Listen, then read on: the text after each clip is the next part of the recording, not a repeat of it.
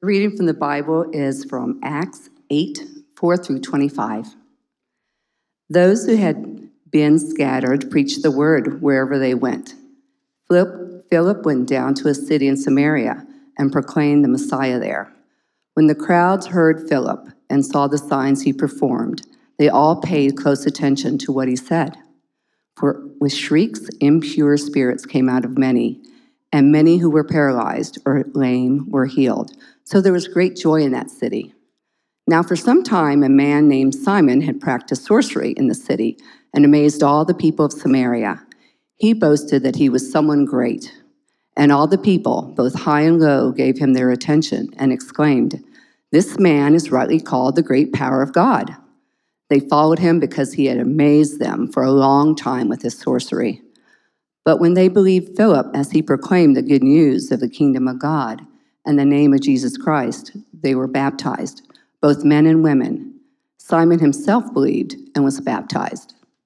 And he followed Philip everywhere, astonished by the great signs and miracles he saw. When the apostles in Jerusalem heard that Samaria had accepted the word of God, they sent Peter and John to Samaria. When they arrived, they prayed for the new believers there, that they might receive the Holy Spirit, because the Holy Spirit had not yet come on any of them. They had simply been baptized in the name of the Lord Jesus. Then Peter and John placed their hands on them, and they received the Holy Spirit. When Simon saw that the Spirit was given at the laying on of the apostles' hands, he offered them money and said, "Give me also this ability, so that everyone on whom I lay my hands may receive the Holy Spirit." Peter answered, "May your money perish with you, because you thought you could buy the gift of God with money. You have no part or share in this ministry, because your heart is not right before God. Repent of this wickedness, and pray to the Lord in the hope that he may forgive you for having such a thought in your heart. For I see that you are full of bitterness and captive to sin." Then Simon answered, "Pray to the Lord for me, so that nothing you have said may happen to me." After they had further proclaimed the word of the Lord and testified about Jesus, Peter and John returned to Jerusalem, preaching the gospel in many Samaritan villages. It's the word of God. Amen. Praise be to God. You can take that. Thanks. Thank you, Emma. Emma was part of an internship program we have here at Apex called Form, but she was part of it last year. And this past round of Form, Emma was one of the leaders. And we began Form in October, and we're actually about to wrap up this round of it this coming week. So it's kind of a bit of a bittersweet time after the community we have formed. It's just going to look different from here on out. But at Form, we focus on spiritual formation, leadership development, and missional training in the context of community. And we'll be promoting Form throughout the summer, and you may be interested in being part of it. But Emma will tell you that her involvement with Form has kind of launched much of her involvement with Apex these days, as she is now part of an operations team. She has been part of launching a prayer team. She comes to staff meeting every Tuesday. I mean, we can't get rid of her, and nor would we want to. She's a dear sister to us.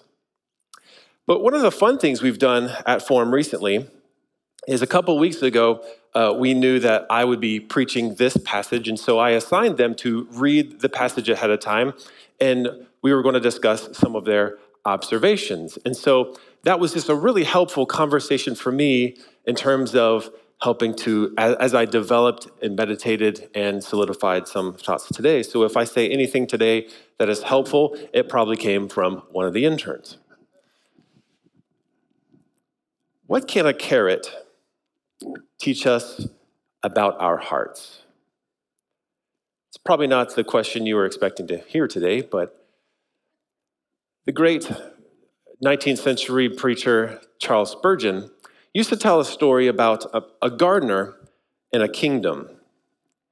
And one day this gardener grew a huge carrot, and he brought this carrot before the king and said, "O king, this is the greatest carrot I have ever grown or ever will grow, and I'd like to offer it to you as a token of my respect and appreciation for you." The king looked and discerned the man's heart and gladly received it and said, "Thanks." And he said, "I see that you are a good steward of the land. And I'll tell you what, I own a plot of land right next to yours. Why don't you take it and grow food on it?" So the man left rejoicing. But meanwhile, a nobleman in the king's court overheard this and thought to himself, "Man, if that's what you get for giving the king a carrot, what might the king give you if you give him something better?" So the next day, the nobleman brings in this beautiful black stallion. And he says, "O king, I breed horses, and this is the greatest horse I have ever bred or ever will, and I would like to offer him to you as a token of my respect and appreciation for you." The king looked, discerned the man's heart, and said, "Thanks. You are dismissed." The nobleman was perplexed, and the king said, "Look, the gardener was giving me the carrot. You were giving yourself a horse." And what we learn from this story is that we can do something that looks right on the surface, but for the wrong reasons. The important question behind everything we do is the question, why? It's about motives, and motives, of course, spring up from the soil of our hearts.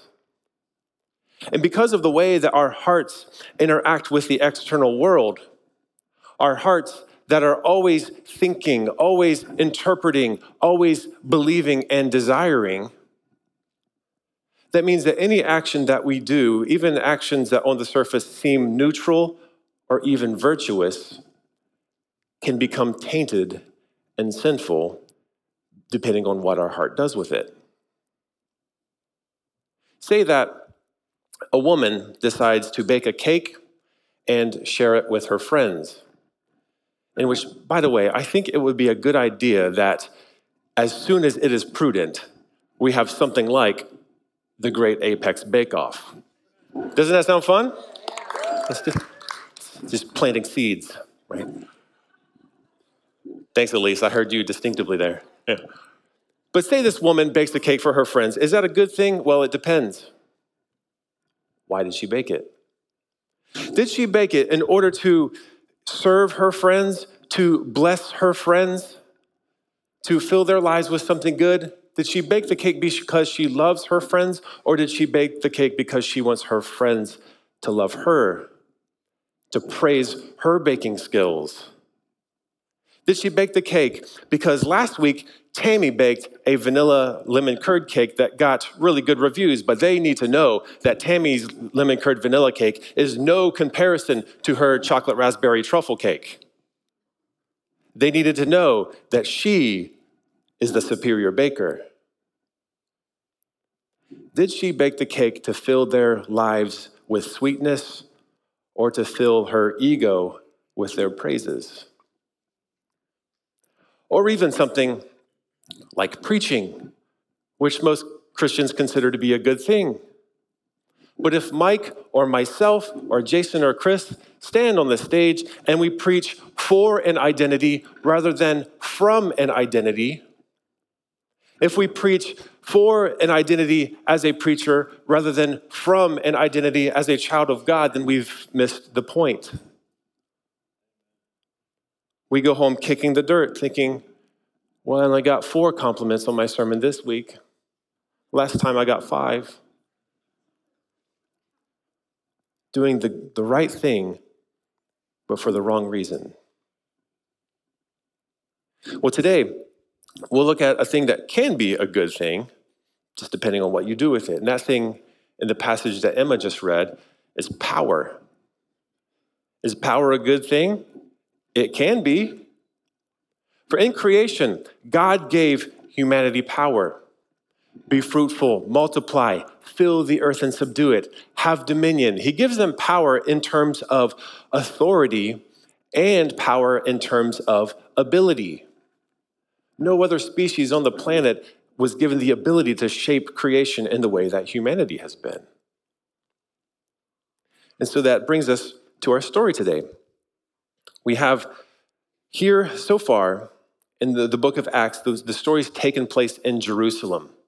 But at the beginning of the book of Acts, Jesus says, "You will be my witnesses in Jerusalem, in Judea, and Samaria, and to the ends of the earth." And so far, we've been in Jerusalem, but after this martyrdom of Stephen, and as great persecution broke out against the church began to scatter, guess where? Throughout Judea and Samaria. The story's moving forward. But we see in Samaria, this follower of Jesus named Philip, doing these great signs, casting out demons and healing people. We also run into a man named Simon the sorcerer. The tradition has called him Simon Magus. And Simon Magus clearly has some sort of power in terms of ability, for the people of Samaria were amazed at the things that he was doing and the magic that he would practice. And perhaps as they gave him their attention, perhaps he also had power in terms of authority and spiritual leadership. They called him the power of God, one who is great. Commentators aren't exactly unified or even sure about what to do with this phrase and what exactly it meant. But second century Christian writers such as Justin Martyr, who himself was from Samaria, as well as Irenaeus, both indicated that perhaps the people of Samaria revered and worshiped Simon as if he were a god. That he was a divine figure. In fact, there was a statue in Rome built of him. And Simon himself boasted that he was one who was great. But then Philip comes along, does these great signs and wonders through the power of God, and preaches about the kingdom of God and the good news of the kingdom in the name of Christ. And many believe and are baptized. Simon himself believes and is baptized. And it says that Simon was astonished, that he was amazed by Philip. Whereas before, the people of Samaria were amazed at Simon, Simon is now amazed at Philip. It must have been that Philip was doing things that were greater than what Simon's power was able to do. Because if it were a lesser power, Simon would have said, well, that's child's play. If it were an equal power, Simon would have said, oh, we have some competition. Well, anything you can do, I can do better. But it must have been a greater power for him to want to follow Philip around like a shadow. But then we have this instance where people believed and were baptized in the name of Jesus, but the Holy Spirit did not come upon them. Now, clearly this is not about the Holy Spirit's work in terms of conversion, but they must have been expecting some sort of external signs manifested, whatever those may have been. Whatever it was not an ideal situation. So Jerusalem heard about this. They send the apostles Peter and John. Peter and John come to pray for those. They lay their hands on them and they receive the Spirit. And it must have been more than something like, well, I feel like I have the Spirit. There must have been something external, something that could have been seen by others. And perhaps what's going on here is the fact that given the previous animosity between Jews and Samaritans that has been going on for hundreds of years, God wanted to make sure that there would be no division and no question as to whether or not Samaritans had a place at the table and an invitation to the kingdom of God. So a good way to avent any question about that, it would be to send the witnesses of Peter and John. But at any rate, Simon sees this happen. He sees this power, goes to Peter and says, name your price. Give me also this ability that I may have this power so that whoever I lay my hands on will also receive the Holy Spirit. Now, is the desire to be an instrument of the power of God, is that a good thing? That in of itself is a good thing. So what's the problem here? I think we have an indication in the fact that Simon offered money. And when you offer money for something, how are you thinking of that something? You're thinking of it as a commodity, a product. And Simon was used to this, as magicians would trade and buy magic formulas from each other. But the Holy Spirit is not a magic formula. But when you treat something as a commodity, who is it for? Yourself, your purposes. But so far in the book of Acts, the power of God has not been for the carrier's purpose. Philip casting out demons and healing people was not so that he could get money and get fame. The power of God in Philip was for God's purposes and for the good of others. But how do you suppose Simon would use it if he's willing to offer money for this commodity? Peter recognizes this and he says to him, your heart, he calls out the heart, your heart is not right before God. There's something else going on here. It seems that for all his life, as Simon had this power and was called this power, he says, people used to say of me, the power of God and one who is great, but now a greater power has come to town.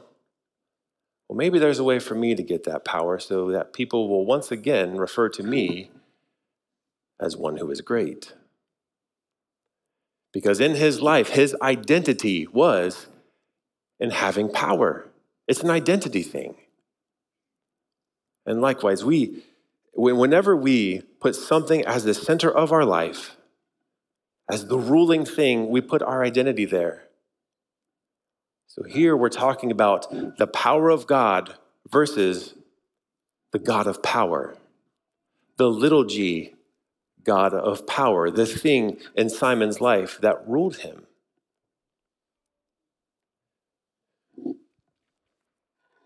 How does Peter respond? Well, he doesn't pull any punches, does he? He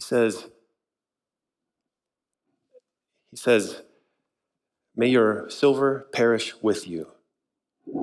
To hell with your money. You thought you could buy the power, the free gift of God with money, treat it as a commodity, as if it's yours? You have no part in this ministry, for your heart is not right before God. You are full of this toxic poison, full of bitterness, full of gall. You are a slave to iniquity. So you need to repent of this wickedness and pray, and perhaps God will forgive you. Now, it's a pretty sharp rebuke, but Peter himself knows what it's like to be sharply rebuked. There's a moment in Caesarea Philippi where Jesus asks his disciples, who do you say that I am? Peter answers, well, you are the Christ, the Son of the living God. Jesus affirms him and says, well, the Son of Man will go to Jerusalem, be rejected by the chief priests and the scribes and the elders, and be handed over to the Gentiles, and be mocked and spat on and crucified. But on the third day, he will rise again. Peter says, this will never happen to you. What's Peter's issue here? What is it that is ruling Peter's life? It's power. Having things done on his own terms, according to his wisdom and his greatness. This shall never happen to you. This is not my definition of Messiah. But then Jesus responds. Meek, mild, sweet, gentle Jesus responds, out of my way, Satan. You do not have in mind the things of God. You're obsessed with the thinking of man. And in the same way, in this account, we have Simon Peter saying to Simon Magus, you thought you could buy the power of God with money? You don't have in mind the things of God, but the things of man. Overall, this story is about a man who had a lust for power, but he was warned, and as someone called him, to repentance. And it makes me, and that pattern of a story reminds me of another story in the scriptures. I think of a man who lived 600 years before Jesus, not a man of Israel, but rather one of Israel's enemies, a king named Nebuchadnezzar. Nebuchadnezzar, the king of Babylon, who led Judah into exile. In the book of Daniel, Daniel chapter 2, Nebuchadnezzar has a dream, and it disturbs him, and he wants to know what the dream means, so he gathers his wise men together, and he says, look, I don't just want to know the interpretation of the dream. I want to know that you're tapping into something real, some real power here, so you need to tell me what the dream was, so I can know that what you're telling me is true. The wise men say, who on earth could do this? Well, that doesn't satisfy Nebuchadnezzar. He decides that all the wise men in Babylon will be killed. What does that say about his lust for power? You know, not getting what you want, so you have your whole staff killed? It's a bit of an overreaction, wouldn't you say? Nebuchadnezzar's being a bit of a drama king. Now, some of that was a snarky laugh, but someone was like, yeah, real funny, Chad. Yeah, thanks for that. He wanted to have his staff killed, and Daniel learned this, so Daniel asked the Lord to reveal to him the dream, and the Lord did so for Daniel. So the next day, Daniel goes to Nebuchadnezzar and says, in your dreams, you saw a statue, a head made of gold, a body of silver, legs of bronze, feet of clay and iron. And in your dream, there was a stone not cut by the hands of man, but that came and shattered the feet and crumbled the entire statue. But the stone grew to be a mountain. He says, here's the interpretation. The metals of the statue represent the subsequent nations, kingdoms that will rule after you. The stone that grows into a mountain is the kingdom of God. Nebuchadnezzar responds by bowing down to Daniel and saying, surely your God is the Lord of lords, is the God of gods and the Lord of kings, for he was able to reveal to you this mystery. So here Nebuchadnezzar is beginning to see who God is. The message of the dream is that your power does not come from you, and nor is your power forever. So it seems Nebuchadnezzar begins to understand who God is, but not all the way there. Because in chapter 3, what does Nebuchadnezzar do? Well, he builds a statue. And most commentators believe that that statue was meant to represent himself. And the statue was entirely of gold. Not of mixed metals, but of gold. In other words, the indication is Nebuchadnezzar rules forever. It was a defiant way of making his dreams come untrue. And he commanded that whenever the band would play out, everyone in Babylon would bow to the statue, and anyone who doesn't gets tossed to the furnace. Again, obsessed with power. Where there are 3 boys from Judah, 3 young men, Hananiah, Azariah, and Mishael, or the Babylonian names, Shadrach, Meshach, and Abednego. They refuse the bow. They serve Yahweh. So Nebuchadnezzar is told about this. The young men are brought before him, and he is furious. They, again, insist on refusing, insist on not bowing to him. So he has the furnace burn 7 times hotter, and he has them taken to the furnace. The furnace was blazing so hot that those who led the young men to the furnace were killed, not by the fire itself, but from the heat coming from the furnace. But Shadrach, Meshach, and Abednego were unharmed. Nebuchadnezzar looks in and he counts 4 figures in the furnace. So he calls them out. Not a hair on their head was burned. Not a thread of their clothes was burned, and nor did they smell of smoke. And Nebuchadnezzar said, praise be to the God of Shadrach, Meshach, and Abednego, for he has sent his angel to deliver you. He decreed that no one in Babylon can say anything against the God of Shadrach, Meshach, and Abednego. Again, he's starting to recognize this Yahweh figure is powerful. But then again, in chapter 4, Nebuchadnezzar once again is disturbed by a dream. It's a dream of a great tree. The tree provides shade for all the beasts of the earth, and its branches are homes, is a home to all the birds in the heavens, and it provides food and shelter for all the earth.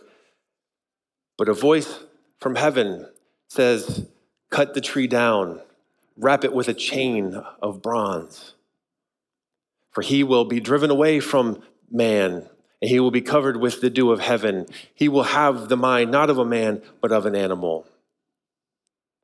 So once again, Daniel goes to Nebuchadnezzar and talks about his dream. He says, this is the interpretation, your majesty, and this is the decree the Most High has issued against my lord the king. You will be driven away from people and will live with wild animals. You will eat grass like an ox and be drenched with the dew of heaven. 7 times will pass for you until you acknowledge that the Most High is sovereign over all kingdoms of the earth, and he gives them to anyone he wishes. Where does the power of God come from? From God. Power is from God, not yourselves. The command to leave the stump of the tree with the roots means that your kingdom will be restored to you when you acknowledge that heaven rules. Therefore, your majesty, be pleased to accept my advice. Renounce your sins by doing what is right, and your wickedness by being kind to the oppressed. It may be that then your prosperity will continue. Daniel calls Nebuchadnezzar to repent, saying, look, your power is not from you, and your power is not for you. Serve the oppressed. Your power is for them. Your power is for God's purposes. The next year, Nebuchadnezzar is walking the roof of his palace. He's feeling pretty good about himself. He's overlooking his kingdom. Is this not Babylon that I have created with the might of my power for the glory of my great name, for my majesty? As the words were still in his mouth, a voice from heaven came and said, you are cut off from mankind. And he's driven mad, and his hair grows like eagle feathers. His fingernails grow like claws. He eats grass like an ox. It's a profound picture of what sin and idolatry does. We were made in the image of God and for God, but when we cut ourselves off from that, sin is dehumanizing. And the ironic thing is that when man tries to be God, he becomes less than human. When man serves power, it turns him into a predator who devours and tramples over those he was meant to serve. But then Nebuchadnezzar's mind, after this 7 times, his mind returns to him and his kingdom. He was more glorious than even before. And he says, now I, Nebuchadnezzar, praise and exalt and glorify the King of heaven, because everything he does is right and all his ways are just. And those who walk in pride, he is able to humble. How do we rightly wield the power that God has given us? With humility. Now, humility and low self-esteem are not the same thing. We often think of them as the same thing, but they're not. Someone with low self-esteem can still be obsessed with thinking about themselves. C.S. Lewis says it best when he says that humility is not thinking less of yourself, it's thinking of yourself less. And along with that, I think it's about having an accurate view of yourself. Because is God humble? Yes, God is humble. But does God also know that he is glorious and worthy of praise? Yeah, both things are true. He has an accurate view of himself. He knows his place, and his place happens to be high above us. But humility is about knowing your place. Is there another character in the scriptures who knew their place, who was a bit of the anti-Nebuchadnezzar. I think of Joseph in Genesis. Joseph, who had the ability to interpret dreams, but said to people, do not all interpretations belong to God? And another time, well, God will give the interpretation. And at the end of the story, after his father Jacob dies, Joseph's brothers go to him, these brothers who have beat him, thrown him into a pit, sold him into slavery, and are really responsible for the troubles of the last decade plus of his life. And there Joseph stood with the power to get them back. And they come groveling, have mercy on us, we are your slaves. But Joseph knew his place, and he said, am I in the place of God that I should judge you? He had the power to get revenge, but Joseph recognized what his power was for. He says, then what you intended for evil, God intended for good, and the saving of many lives. And the rescue of this famine that happened through me, through the power that God has given me. Joseph knew what his power was for. He knew his power was not for his own purposes or for his own revenge. His power was for the sake of others and for God's purposes. Now, many of us today have some form of power, whether it's power in terms of ability, gifting, skill, or the power of authority. You're the CEO of your own company. You're the manager of a business. You're a teacher. You're a mentor. You're a parent. That's a form of power. So the question is, how are you wielding that power? Are you wielding it with humility? Do you know that that power is not your own? Let me talk to the parents in the room today. Not, parents in terms, your kids are still being raised. And I say this as not as an expert, nor as a perfect parent, nor as someone who has all the answers. A lot of these things are the observations and the reflections of my own heart. But what is often our aim in parenting? What is the target? I would argue often, more times than not, our target is the behavior of our children. Because when our children misbehave, they can embarrass us in public. They can annoy us. They can sometimes break our stuff by their misbehavior. So it's really more convenient for us when our children behave. But if we only aim at behavior, have we done our jobs? We also need to aim for the heart that drives the behavior. Because as we learned before, people can become good at doing the right things, but for the wrong reasons. And your kids can become really good at playing the game, knowing how to avoid getting yelled at, but yet the heart within them is churning and seething.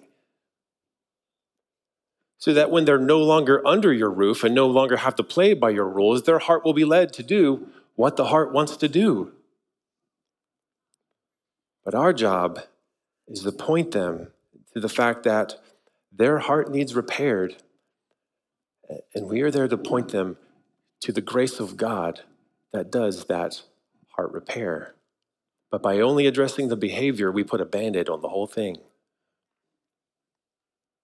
So let me ask you this. When your children misbehave, when they disobey you, what's going on in your heart? What's that conversation look like? The audacity of these children who I clothe, who I bathe, who I feed, who I shelter, to besmirch my good name by going against my will? Are you kidding me? They have dishonored the name of their father, of their mother. one thing we need to recognize that though we are the earthly authority in the lives of our children, we are not the ultimate authority. Our authority is a delegated authority. When your children rebel against you, their rebellion is not primarily against you. When they rebel against you, they are primarily rebelling against God.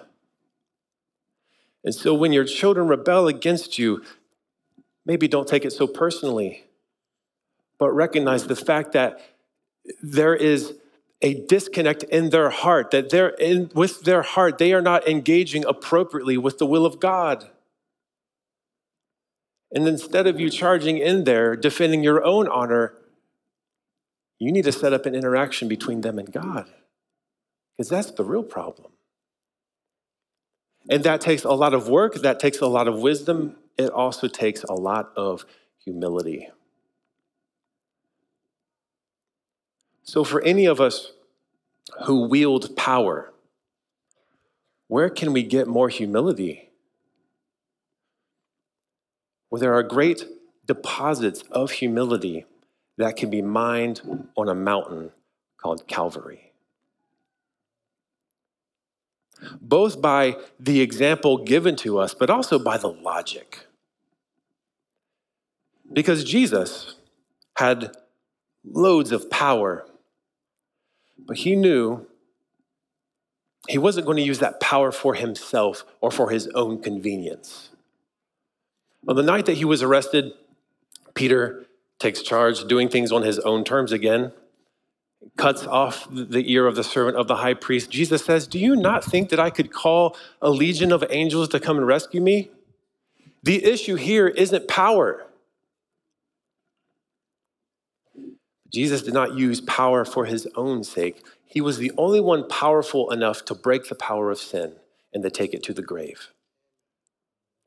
Jesus used his power not for himself, but for the sake of the powerless. But then the logic.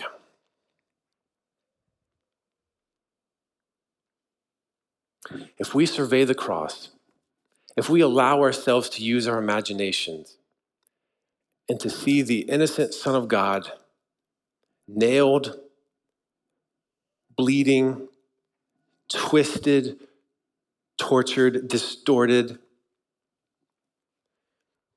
and we recognize that that is a punishment that fits our rebellion,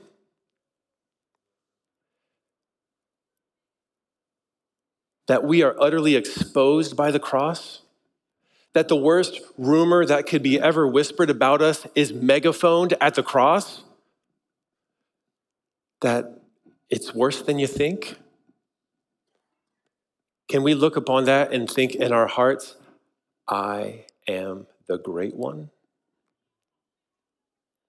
But at the same time, we don't take that in despair and feel guilty, because at the same time that's happening, the cross also exposes how much we are loved. If God did not spare his own son, but gave him for us, how will he not also give us all things? You are loved by God more than you can imagine. So here's the logic. Was Jesus precious to God the Father? Yes. Did God give up Jesus for your sake? Yes. Therefore, you are precious to God. And that's worth pointing out because we go after power to be in control. And we want control because, let's face it, we don't always trust God. And we don't always trust God because we don't always believe that God actually loves us. I think that's worth saying again. We go for power because we want to be in control. We want to be in control because we don't always believe, because we don't always trust God. And we don't always trust God because we don't always believe that God actually loves us. Am I the only one? So I think what we need is to revisit that mountain, recognizing that the mountain means we're not that great, but we're also incredibly loved. And that we don't have to scrounge for power, for another identity other than the fact that we are a child of God. If we had any indication, any clue of how much God loves us, we wouldn't ask for anything else. So today, I want to invite you to respond. If you have recognized maybe a need in yourself that maybe you've recognized more and more, you've been going for control, you've been going for having things on your own terms, or you just recognize that you don't always trust God, you don't always have a full sense of God's love for you, we invite you to come and pray. We invite you to this space in front of the stage with your hands to receive, just for a fresh sense of the love of God. And the prayer team will come as an ally to pray with you. But I'm going to pray, the band will come up, and as they pray, you're welcome to come and use this space, respond with your body to receive a fresh sense of the love of God. Shall we? Let's pray. Our Father in heaven, the Most High in heaven, who gives the kingdoms of the earth to who he wills. You are power, and you are love. Lord, and we know that your kingdom rule is about giving your people authority and power, but not for their own purposes, but for yours. So it may be, God, that we're asking things from you. We're asking for abilities. We're asking for positions of authority. We ask for the power that through our prayers, others will be healed. But maybe you know that would go straight to our heads.